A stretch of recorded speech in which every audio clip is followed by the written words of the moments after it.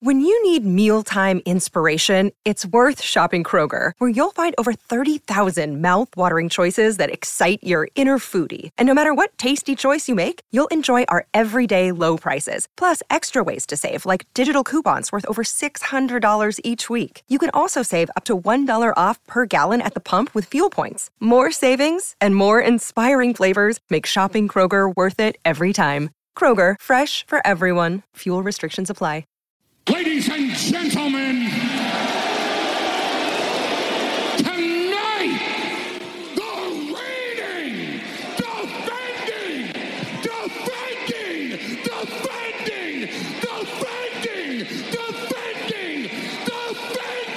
undisputed, universal heavyweight champion, Wildcat Radio 2.0.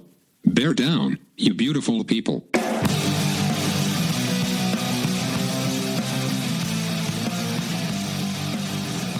What's up, everybody? This is Wildcat Radio 2.0. I'm Adam Green. He's Brett Barry. And we got big news, Brett, this week. The most important story to come out of Arizona athletics in quite some time. The men's basketball uniforms are losing the gradient. Our long national nightmare is finally over, Adam. I expected, balloons to come down from the ceiling, maybe a dead clown who's been up there for way too long, something. It's one of those, I feel like football got new uniforms, and they went back to the Desert Swarm era, and Tommy Lloyd, when he was hired, he mentioned something about trying to go back to the past and everything, and there's also, I think, the 5-year thing. Arizona's current uniform set had about 5 years, and they're probably due for new ones. But the way that Arizona announced it on social media, to celebrate the gradient is gone, I was fine with that. I think the athletic department was keenly aware of what the general feeling was about the gradients, and I think that aligns with your and my perspective, Adam. Yes, the olds are winning again, Brett. That's what I think we're learning here. Well, the olds have the money, Adam. In theory, yes. Some of the olds have the money. But, uniforms are one of those things where I feel like Arizona, if they would have won a national championship in the gradient uniforms, we'd probably feel differently about them. It's like, oh, we'd remember them for that, right? Part of the reason we love the 90s era is because Arizona won a national championship wearing those uniforms. I mean, they look good, but they won a national championship. Some of the best teams Arizona had was in those uniforms. The gradients kind of just... It's more disappointment than anything else that they'll be remembered by, right? Because DeAndre Ayton year had them. I think it was Larry Markkanen's year had them, and they fell in the Sweet 16. They got upset. Then DeAndre Ayton's year, we know what happened that season. Then a down year, then the year that was wiped out due to COVID, but that team was underwhelming. And then this year's team was quite good and had a chance to redeem these uniforms, and fortunately, we never saw them in the tournament because Arizona was the higher seed. They wore their whites, which were pretty clean, But... yeah, I don't think there were too many people who are going to be pouring one out or shedding any tears for a gradient going bye-bye. Well, and I think you just presented a pretty affirmative case that the reason Arizona has not made a Final Four in recent years is clearly due to the gradients, or at least in part. Well, you can't say it wasn't. I mean, the math checks out. They did not make one Final Four while they had the gradient uniforms. Fact check, true. So...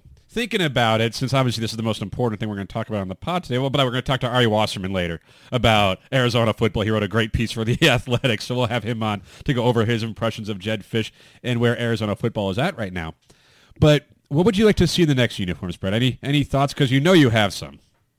I mean, I would like to see them take a page out of the football uniform change that they did, where they do a nod back to Arizona has some really good uniforms from 15, 20 years ago, even 10 years ago, just prior to the gradients. Mm-hmm. I don't think you don't need to make them exactly that, but you can maybe do a refreshed look of something along those lines. Kind of like what the football uniforms are, where they're Desert Swarm with a bit of a modern flair. Yeah, that to me is the right way to do it. None of the gradients, none of the gimmicks. You do a nice, clean, clean lines and make you run fast. I mean, they're red, white, and blue. It's hard to mess those colors up on a uniform, and yet Nike has found a way both for Arizona football and men's basketball in recent years. So, especially when they inserted gold into some of those ones, especially the gold and red ones. Oh. Do you remember the gray ones, that said Zona on them? Oof. Oof. Ooh. There was like the red with the gold. There was also like a white with gold. I'm like, what are we doing here? Were they trying to just get the other team to forfeit because they couldn't stand staring at Arizona in those uniforms? You're right, though. I think the uniforms that were before the gradient, the kind of like the Stanley Johnson era uniforms, some of the, like the second McConnell, those uniforms were nice. And they only had those for a few seasons, I think. And it's like, then they went to gradient. Like, those were a combination. They were kind of like the 90s era, the Loot era uniforms. You had the font. You had the striping down the side, the piping down the sides. But it had a little bit of a flair. It had like that cactus, like that faded cactus logo thing on the back, which that was subtle and it was nice, I thought. So I was cool with those uniforms. Obviously, if they want to go back to like the Jason Terry era, I would celebrate that as well.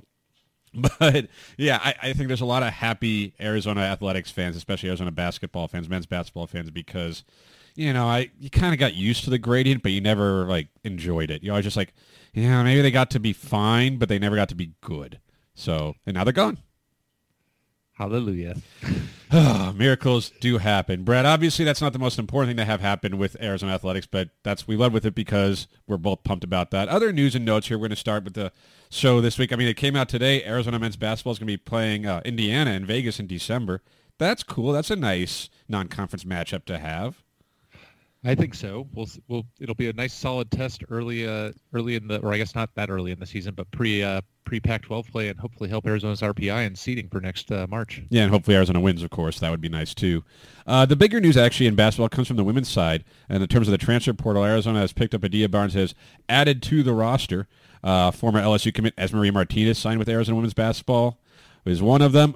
Lauren Fields came from Oklahoma State. She's a guard commit. I remember we talked the last show. It's like, are we concerned about all the defections going out? We were both like, they'll probably be fine. They seem to be fine. Yeah, I am not concerned at all for the Arizona women's roster with Adia Barnes next year, and I think it's going to be based on the talent level that they have added through the transfer portal and through the freshman class. I think the days of offensive stagnation are going to be over real quick. And I don't think they're going to sacrifice the defense that is kind of a calling card for Adia Barnes' teams. You'd hope not, and that's the plan, right? You need to improve that offense, keep the defense. It is going to be crazy how different the team is from the one that was one shot away from winning a national championship. In a matter of span of like one full season in between, it's going to be mostly a different roster. But this is what happens, too, when your program gets to the level that you can go get high-level talent through the transfer portal and through recruiting. Like, it's going to be different. You're going to get players who other programs want, other programs would like to have, and Adia Barnes is showing once again that she can do great pulling players from the transfer portal, and we'll see what this team looks like next season. But, of course, the expectations will once again be there for Arizona women's basketball. Let's see, anything else? Arizona men's basketball's in on a few transfers, but like there's so many players in the portal, and we talked about it last week, is just, anyone Arizona's going to get from the portal, men's basketball's going to get from the portal, has to probably be willing to come off the bench. And the best players that are in the portal, you go, that'd be great if Arizona got them. Yeah, that would be great. But that player's not coming to Arizona. They're not transferring to sit. Only play 15 minutes. So I don't think Arizona, this was not their transfer portal time. It just wasn't, right? Like, you weren't going to get the superstar transfers. You're going to get someone like a Justin Kier later in the process, who he was very good for Arizona. He has a perfect mentality for what Arizona needs in a transfer right now. So, get excited about some of these guys if you want, but I wouldn't worry that Arizona's not getting transfers. And, of course, they have some scholarships available, it would seem, if they want to pull some more players in that are maybe true freshmen. Yeah, there's some rumblings that maybe some roster changes will happen in the next couple of weeks, which... we'll see. But, I think it's the same thing we were at a year ago, Adam. If you recall, I was concerned about, I wanted to have one more big, preferably one that could score in the post, because I wasn't convinced that, either Umar Balo or Christian Koloko was going to be a scoring threat out of the post. Christian Koloko kind of proved me a little bit wrong with his development. But, those guys that are, going to be able to, like I said last year, the guys that are 6'10" and you can dump the ball down to and you can get his own shot, they're not coming off the bench most of the time. And I think the same thing applies here in terms of trying to fill a couple of the gaps in the roster. But, if we have learned anything from the last year, in Tommy we trust, and I'm confident that we will have a highly viable and competitive roster here in coming months. That's a hot take, that Arizona basketball will be good. Men's basketball will be good again. It's called analysis, Adam. You should try it. Yeah, well, maybe. We'll see. Oh, I think we survived that first segment. We'll cut it short here because when we come back, we're going to talk to Ari Wasserman from The Athletic, get his take on Arizona football, which going into the year 2 of the Jedd Fisch era has quite a bit of momentum, higher expectations, but still a roster that has some holes. Welcome back to Wildcat Radio 2.0, and we are glad to be joined by Ari Wasserman of The Athletic. He covers all of college football for The Athletic, and recently he did one of his program pieces, Arizona Football, State of the Program. Says the title was Arizona Football is playing the long game under Jedd Fisch. Quote, we're just getting started. Ari, welcome to Wildcat Radio 2.0. Hey, guys. Thanks for having me on, man. I appreciate it. Of course. We always love your NCAA football content, especially like it when you focus on Arizona because, hey, that's kind of our beat here, too. And I know you're an Arizona guy. I know you weren't a big fan of Kevin Sumlin. You wrote about that, and hey, you were right. That was not great for Arizona or Tucson. But Jedd Fisch seems to have a different vibe, and he only won one game in his first season, and yet the program seems to be in a better place. And I'm wondering, from your perspective, because you covered a lot of teams, what is it about Jedd Fisch? Like, what does he have going on in Tucson? What are your thoughts about the second-year head coach? Yeah, I've had a pretty interesting career because I left Tucson right out of college, where I went to Arizona and moved to Columbus, and I covered Ohio State for 10 years. And then I've been in a national role now for going on 3. And, being at Ohio State, you kind of have a front row view of what it takes to win at the highest level. Now, I know that Ohio State isn't, a parallel to most programs because of the money, resources, and buy-in from the administration and fan support that it has. But it does give you an idea of what it takes to what's necessary to compete at the highest level. And then you go on to focus on, everybody, and you kind of see the shift of just like where expectations are from program to program. And the thing that, always struck me about Arizona when I was a student there and in the time since kind of following it from afar is Arizona doesn't really seem to know what it should be or what it is from an administrative level down. So, I know that's not what you asked me, so I'll go directly to what you asked me, and then we can come back to that. But the thing that I think is most interesting about Jedd Fisch is that the man just seems to get it. And you would be really, really, really shocked by how many people in important positions, both at the coaching level and the administrative level throughout the Power Five, of people who don't understand what it takes to compete.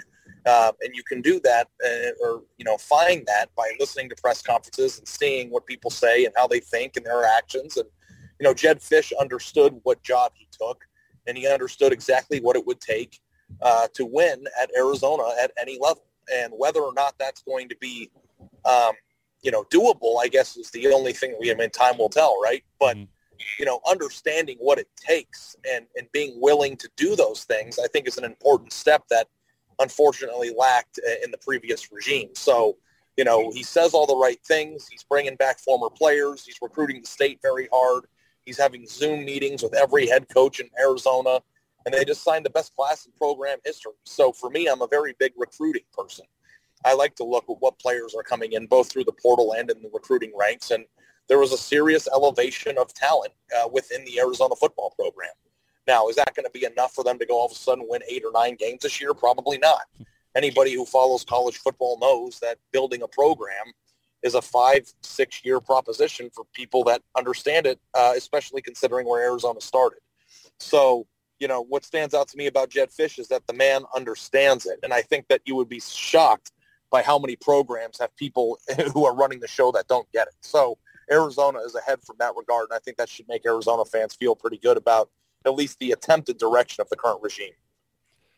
Yeah, I think that's evidenced, Ari, by what you mentioned in your answer there, that the massive upgrade in talent and just the sheer raw roster turnover. From your outsider's perspective now, as somebody that obviously has ties to the state and the university a little bit, but you have a bird's eye view, as you mentioned, how do you look at a team like Arizona and evaluate what to expect from them this year with, I think, something like 40-something new players on the roster from last year's team that only won 1 game? While they were competitive, they weren't, they won 1, and there's no way around that. It's very, very hard because as good as the recruiting class was, getting a guy like T-Mac, I think, is a statement and a program lifter from a, outsider's view, but it's going to take a heck of a lot more than him and the quarterback they brought in and, Servite and some of the transfers that they got to all of a sudden turn that into a 5 or 6 win team. So I think the good news for Arizona, and I don't know if this is going to be offensive to some of the listeners, but the Pac-12 is not very good. So they have that going for them. And, last year with a team that lacked talent, they were in a lot of games. But it's also interesting to me that they lost to NAU. And it's just a sobering reminder that this is going to take time. And freshmen aren't going to come in and, lift the program to 8 wins. Now, if they're more competitive in big games and, win 3 or 4, I think that's a really good step. Now, the thing that I think that we have to mention, or I have to because of my recruiting background here, is that Arizona is coming off of the 2021 class that literally only had one top 1,000 player in it and nationally.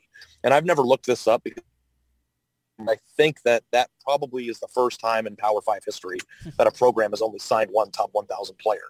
So as much as you love the idea that Arizona just signed a top 25 class and they got T-Mac in and, some very good pieces there, they're also going to pay the piper for the fact that they just signed one of the worst classes in the history of Power 5 recruiting. So, in terms of what to expect about this team this year, I know that fans and people who follow the sport, want to see, immediate turnaround on the field and better competence and all those sorts of things. But to me, if I'm an Arizona football fan, what I'm watching for is, does the coach continue to recruit at a higher level? Are players attracted by what they're building?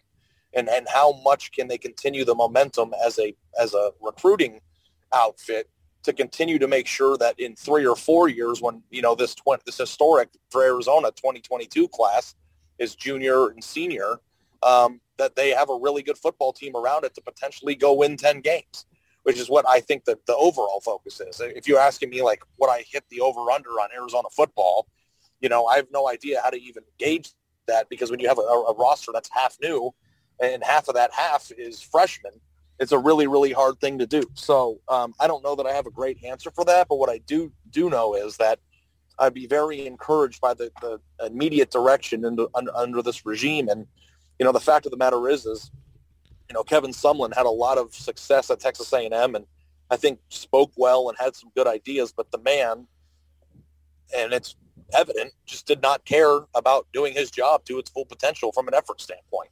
And that has been something that will set the program back maybe 2 or 3 years, because you can't mail it in recruiting and drive over to South Point Catholic once when your kid's on the team from 2.5 miles away, not recruit that school, watch Bijan Robinson walk out the state without even an ounce of effort put toward it, and put yourself in a position to be competitive in a year with a new competent coach. So to me, I think the expectations probably should still be moderately low, but I think that there should be some optimism about where the program is headed.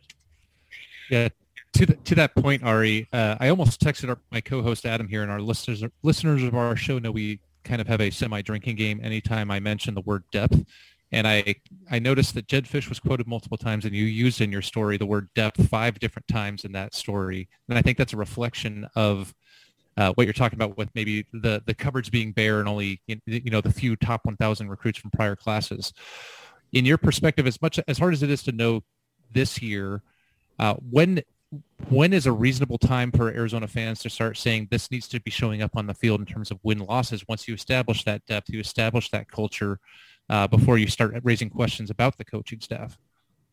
It's a very important word in college football, and if you guys have a drinking game and you're laughing at that word, I think that's funny, but also from covering a team that won a national championship with their third string quarterback on the field, it's very important, because if you go into a season and, listen, they got Jaden DeLora, and that guy was freshman of the year in the Pac-12, and it's like there's a huge upgrade at the most important position.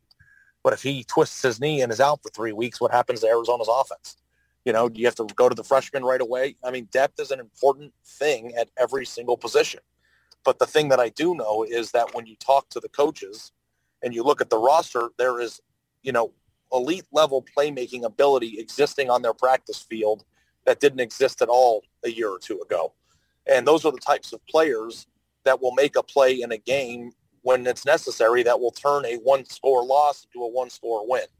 So from a depth standpoint, I think that, seeing those things turn into the field, like you asked, is probably a year 3 or a year 4 proposition.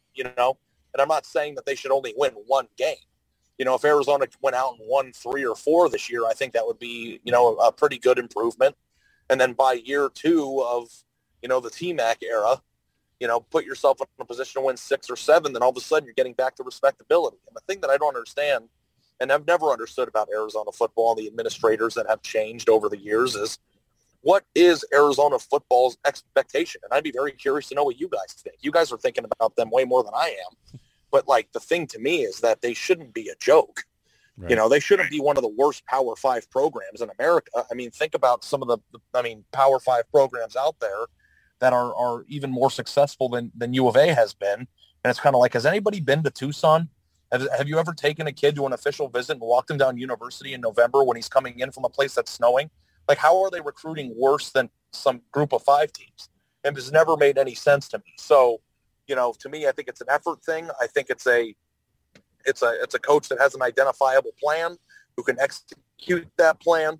And, as the recruiting results continue to pour in and the transfer portal continues to be more of an impactful thing as it pertains to acquiring talent, I think you'll get a better picture. So, the good news is that they're getting that talent. The bad news is that we don't know for sure whether or not Jedd Fisch is a very good coach, because we won't really know that until we see what he can do with talent that's comparable to his opponents. And that might take 2 or 3 years with things going well. Yeah, so you ask about us turning the depth into a drinking game. Well, we do follow Arizona pretty closely, and after the last couple of seasons, everything needs to come back to drinking to watch that team. So it starts to become clear. But one thing I noticed, too, kind of along those lines, Ari, in your piece, was the part where Jedd Fisch is saying, he needs to wear a T-shirt that says they're only freshmen. It seems like he's not hedging. Jedd Fisch is clearly confident in himself, his coaching staff, and his plan, but he's trying to bring people back and say, hey, you know what? We brought in all these freshmen. That's great. They're freshmen. Kind of same thing you're saying is that, yes, be excited, but don't be expecting greatness this season on the field. And it's kind of like this weird dynamic, right? Because he came in with all the optimism last season, and they won a game, and people were feeling really good. Then you followed up with that recruiting class. People were feeling great. It's like, hold the brakes, pump the brakes just a little bit.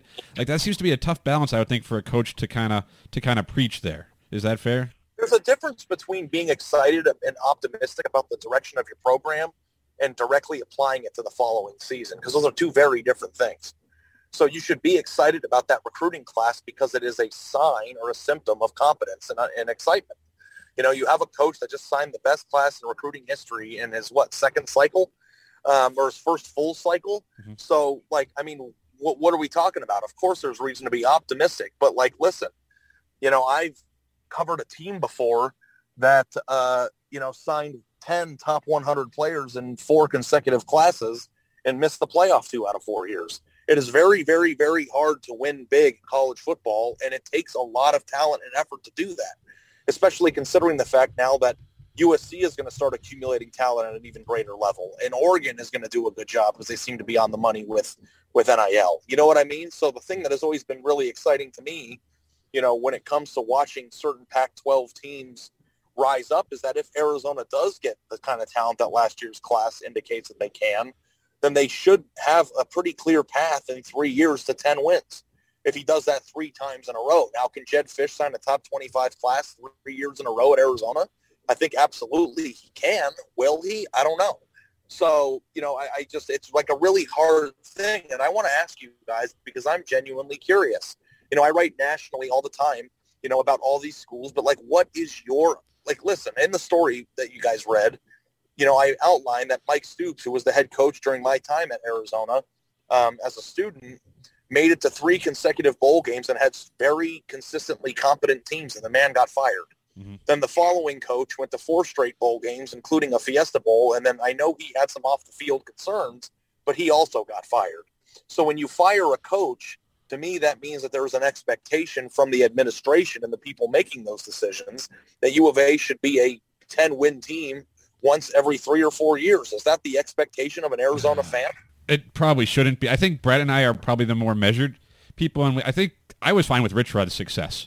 Competency, making bowl games pretty much every year. The 1 year he didn't make the bowl game, injuries just ravaged that team. Every year in a bowl game, and every 4 or 5 years, you have that one class that can get you to a Fiesta Bowl. Maybe it can compete for a division title. That's good enough for me. like as an Arizona fan. And I know like the 90s happened, Desert Storm. Arizona can be really good. It's happened before, but it's also a different environment than it was in the mid-90s college football, right? So, Brett, I don't want to speak for you, but that's kind of where I fall, is that competence is fine with the occasional upper echelon season, but I don't demand that every year. Yeah, I think from my perspective, I don't think it's unreasonable in a, shall we say, not particularly strong Pac-12 conference to have bowl eligibility every year and maybe have your over-under be 8.5 wins with the occasional, 9-10 wins season every couple of years.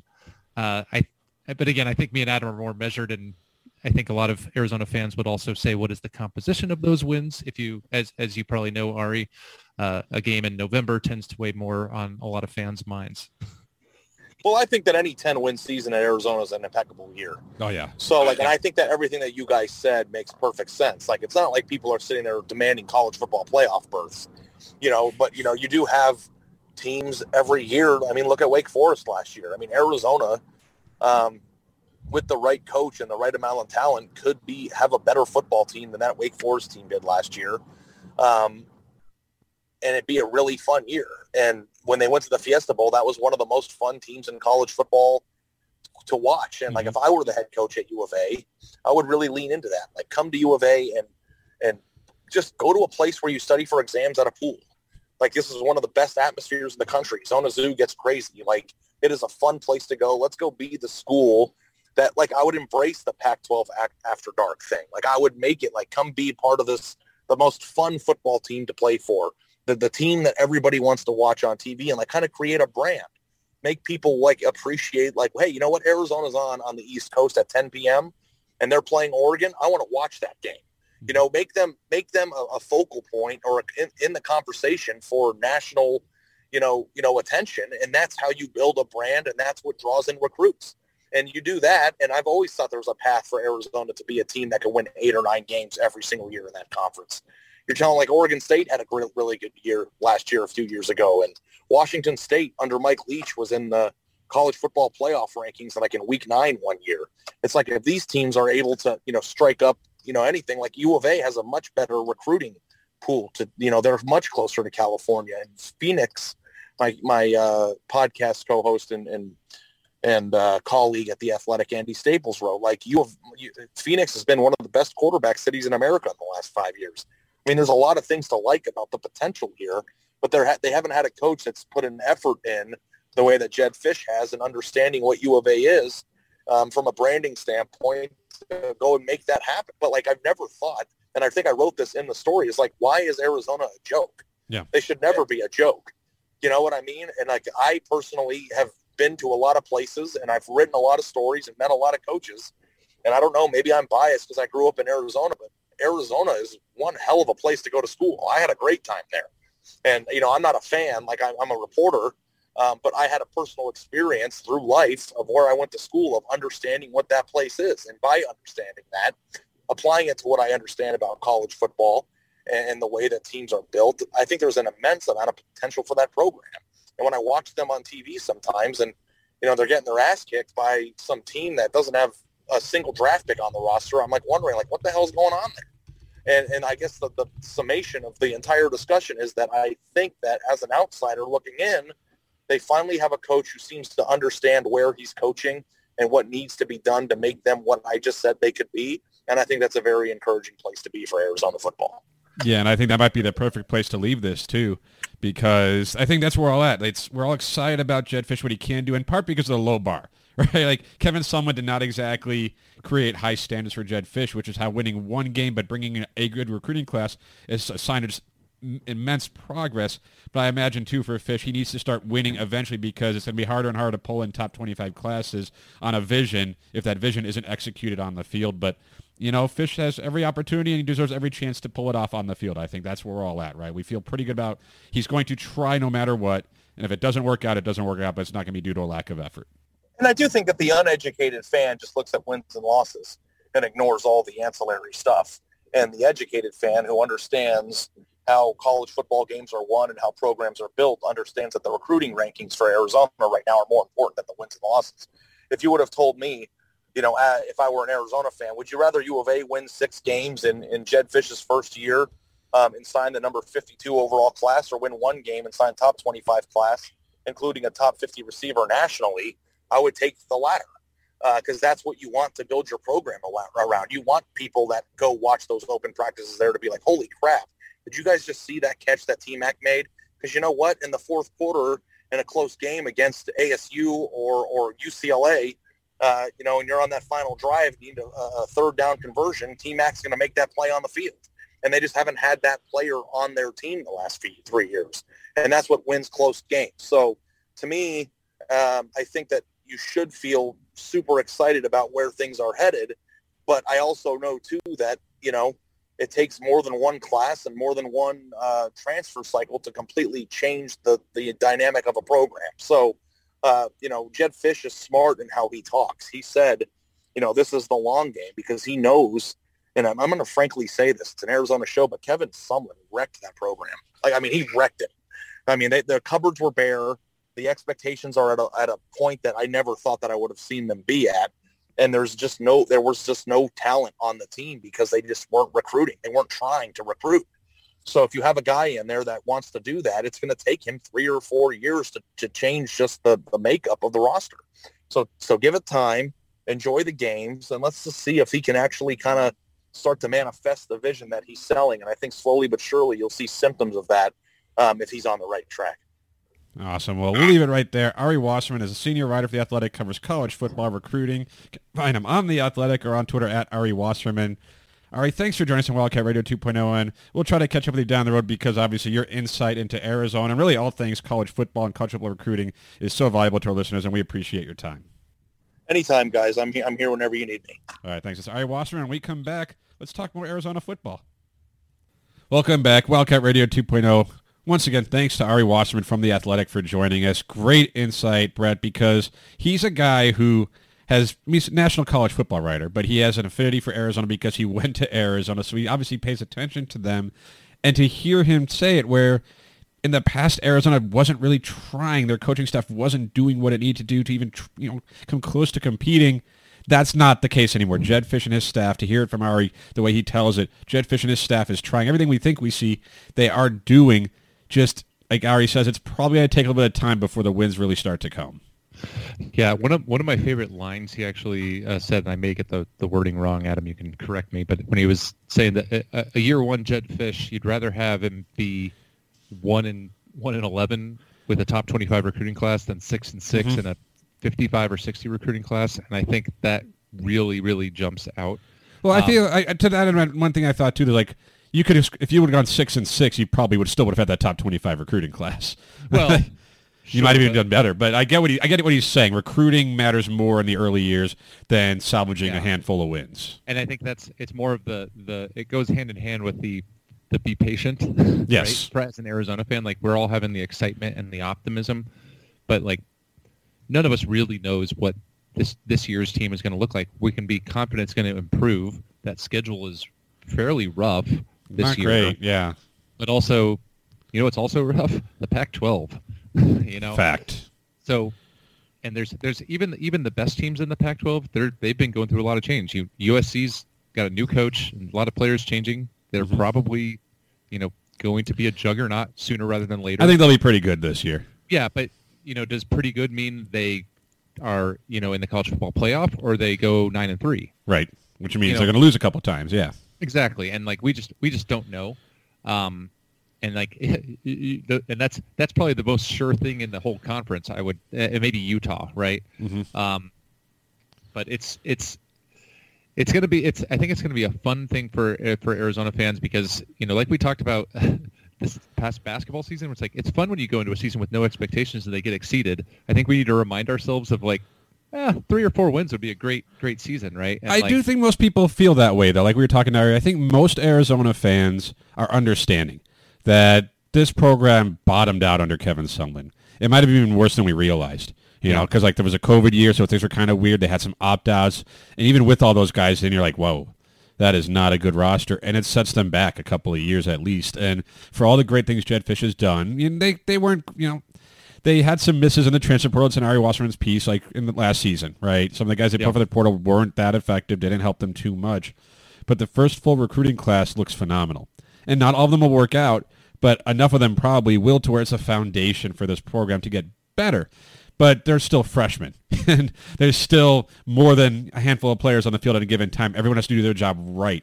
Now, is Jayden de Laura a good enough quarterback to make up for some of the mistakes? Probably, and he has experience, which is something Arizona didn't have with its quarterbacks last season early on. Is T-Mac such a dynamic talent at receivers? A.J. Jones, such a big, good receiver? Keon Burnett, are these guys talented enough to make up some of those differences? Absolutely. But you can't expect that every single play, game in and game out, because this team is still a season away from having won a game, 2 seasons away from having won 0 games, and that 20-something game losing streak. So, you don't turn around that fast. We just have to remember that. But I get the idea where it's about, and it's hard to preach that, right? We're fans, we're analysts here, we're talking about them to say, it doesn't matter if they win as long as they keep recruiting. And the flip side is, well, if they don't start winning, are they going to be able to keep recruiting like that? They won't. So that's why 4 wins this season, that proof of concept, you need to have. I wouldn't expect a bowl game. I wouldn't demand a bowl game. I wouldn't demand 6 wins, 7 wins this season. But you need to win 3 or 4 and be competitive in pretty much every game. Show that you can score points. Show that your offense can move the football and put the ball in the end zone to get those people to say, yeah, okay, it is a talent issue. It's not a coaching issue. It's not a program issue. It's a talent issue. And that's what this season's about. Because there is momentum, you have to do something on the field to keep it. Yeah, and I'm thinking when you're talking through that, where you can't necessarily expect it each play, each game with freshmen to contribute. But if I want to put and I agree with that, but if you want to put an optimistic take on that, some of those freshmen can be put by a good coaching staff in a situation to solve some of the biggest problems last year, like red zone problems specifically with A.J. Jones, Keon Burnett, and T-Mac, right? Mm-hmm. Or, think back to last year when Jordan McLeod finally got the system down and started playing before he got hurt. Arizona was really competitive at Oregon. Yeah, and if not for the interceptions, had a chance to beat Oregon. And yeah, he threw 5 interceptions and still had a chance to win that game, right? I don't know if Jayden de Laura will be, a top 3rd quarterback in the Pac-12, but I think we can safely say compared to last year, quarterback was a core problem on the roster and lost them games. Most of the games were largely on the quarterback. I don't think Jayden de Laura is going to be a guy that loses you a lot of games. In fact, I think he can help you win a few games. Now, will he make some boneheaded plays? Probably. Will he throw some bad picks or whatever? It's bound to happen, especially behind a questionable offensive line. But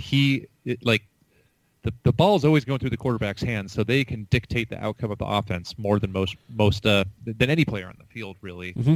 And I think that going from a complete problem of a position to, at worst, I think he will be competent, and I think more likely he'll be an above-average quarterback.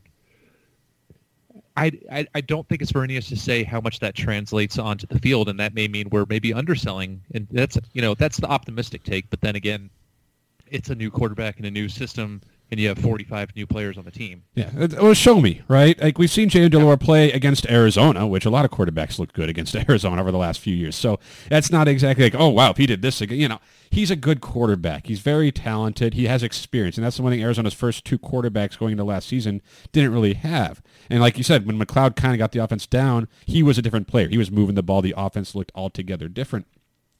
But then that's where you wonder, too, with quarterback maybe solved, and I like the depth there, too.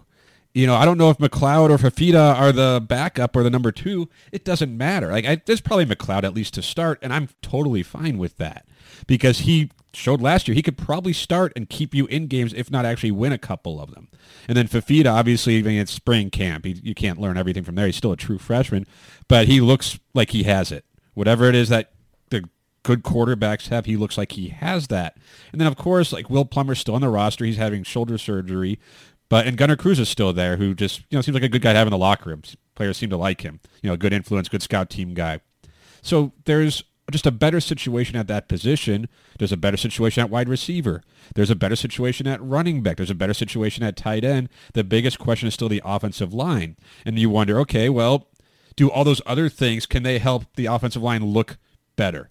Does a more experienced quarterback who maybe get the ball out quicker make the line look better? Does better receivers who can get open so the quarterback can get the ball out quicker make the offensive line look better? That's also a way of optimism, right? That's a way to look at the line, which, okay, there's experience there, there's some talent there. and everything else around them might help them look better. Whereas maybe last season, poor quarterback play and receivers who couldn't get separation made that line look worse. I mean, I'm not saying the line was good, but there is reason to believe, and I think Ari was in that. I mean, there's more talent on this roster than there was.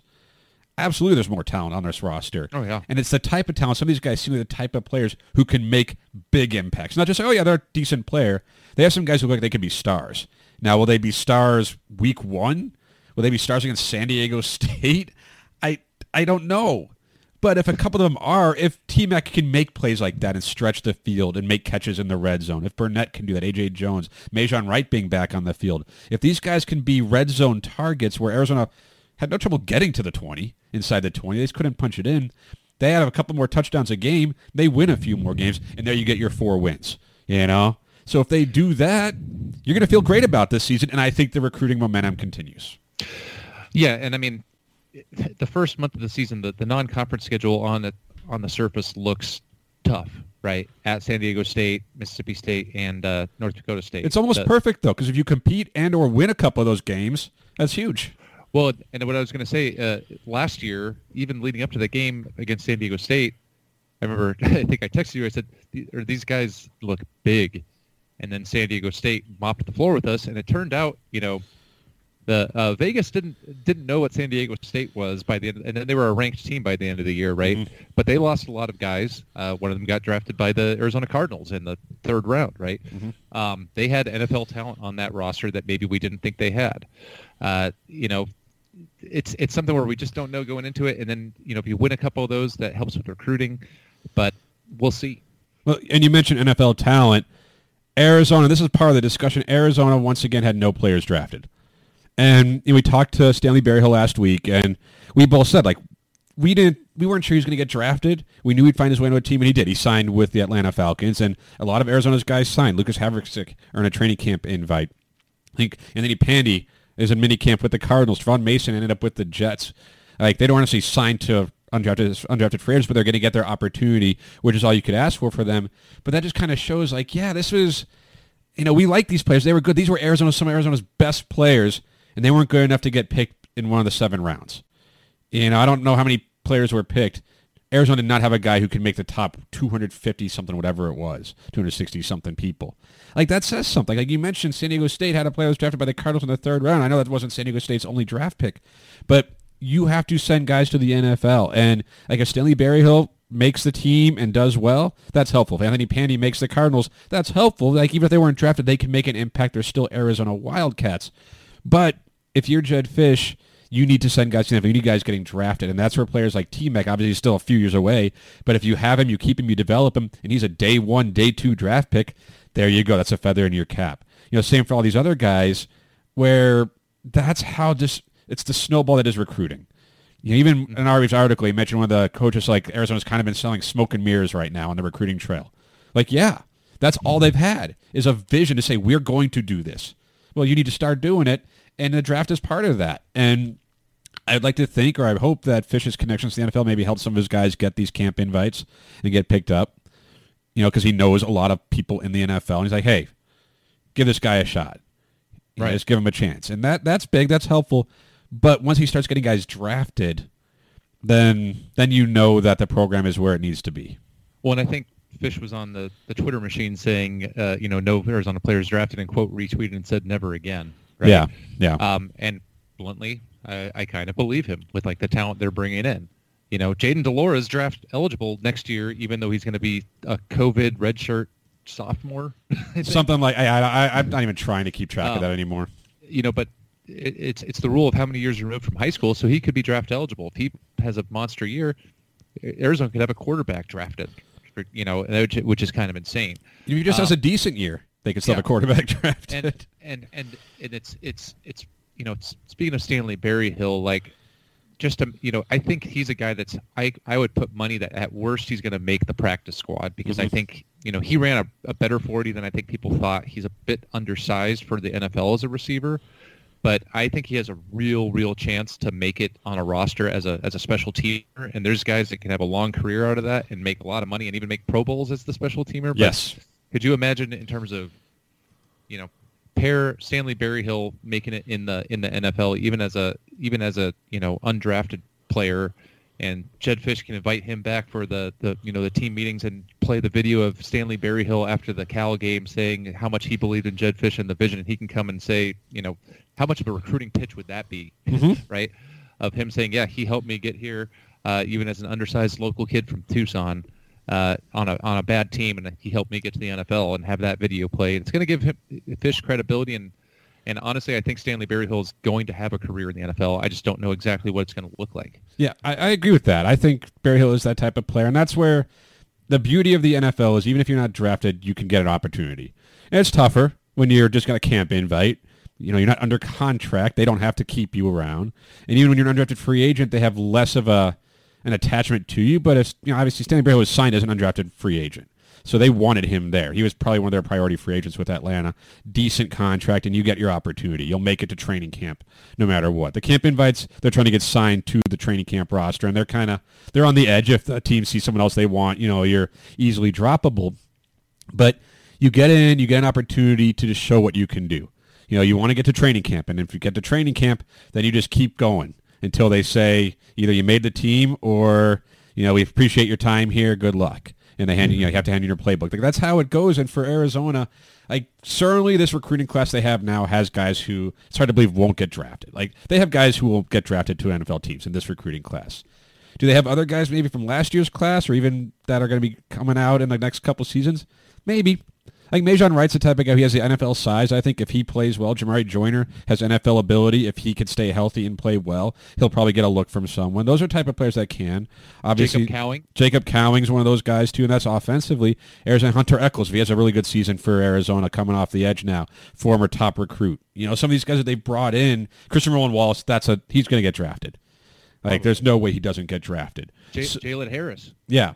So there's possibilities, and that's why I like Fisch is saying never again because, he knows, you have to get guys drafted, and yes, it's all talk right now until he does it. Jedd Fisch has been all talk until he actually does it on the field and shows that he can lead a team to wins. But that's what you need. You need that confidence. You need that determination because the players buy into it. And even talking to Ari, to bring it back there, he would know if it was crap. He's been around a lot of programs, and he's a believer in Jedd Fisch and what he's doing. And he wasn't saying that Arizona's going to be great, but he's a believer that Jedd Fisch is going to work his ass off and do as well as anyone can in this job. Well, then you know what? I believe it more too.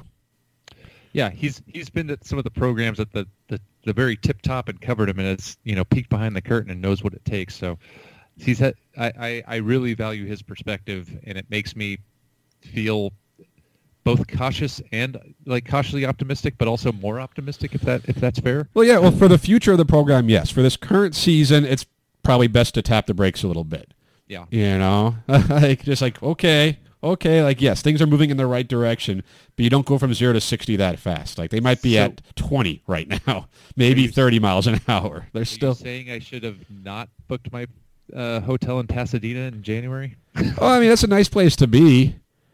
Some good breweries out that way. You'll have a great time. The weather will be nice. So please, if you're hoping to watch Arizona on a game there, yeah, that's probably not the best idea. But you should still go. I have been. Yeah. Not for an Arizona game, obviously. But, we'll see. We get this offseason now. There's still more transfer portal news happening. I guess ASU picked up a quarterback, so good for them. They basically replaced the quarterback they had with a lesser version of that same quarterback.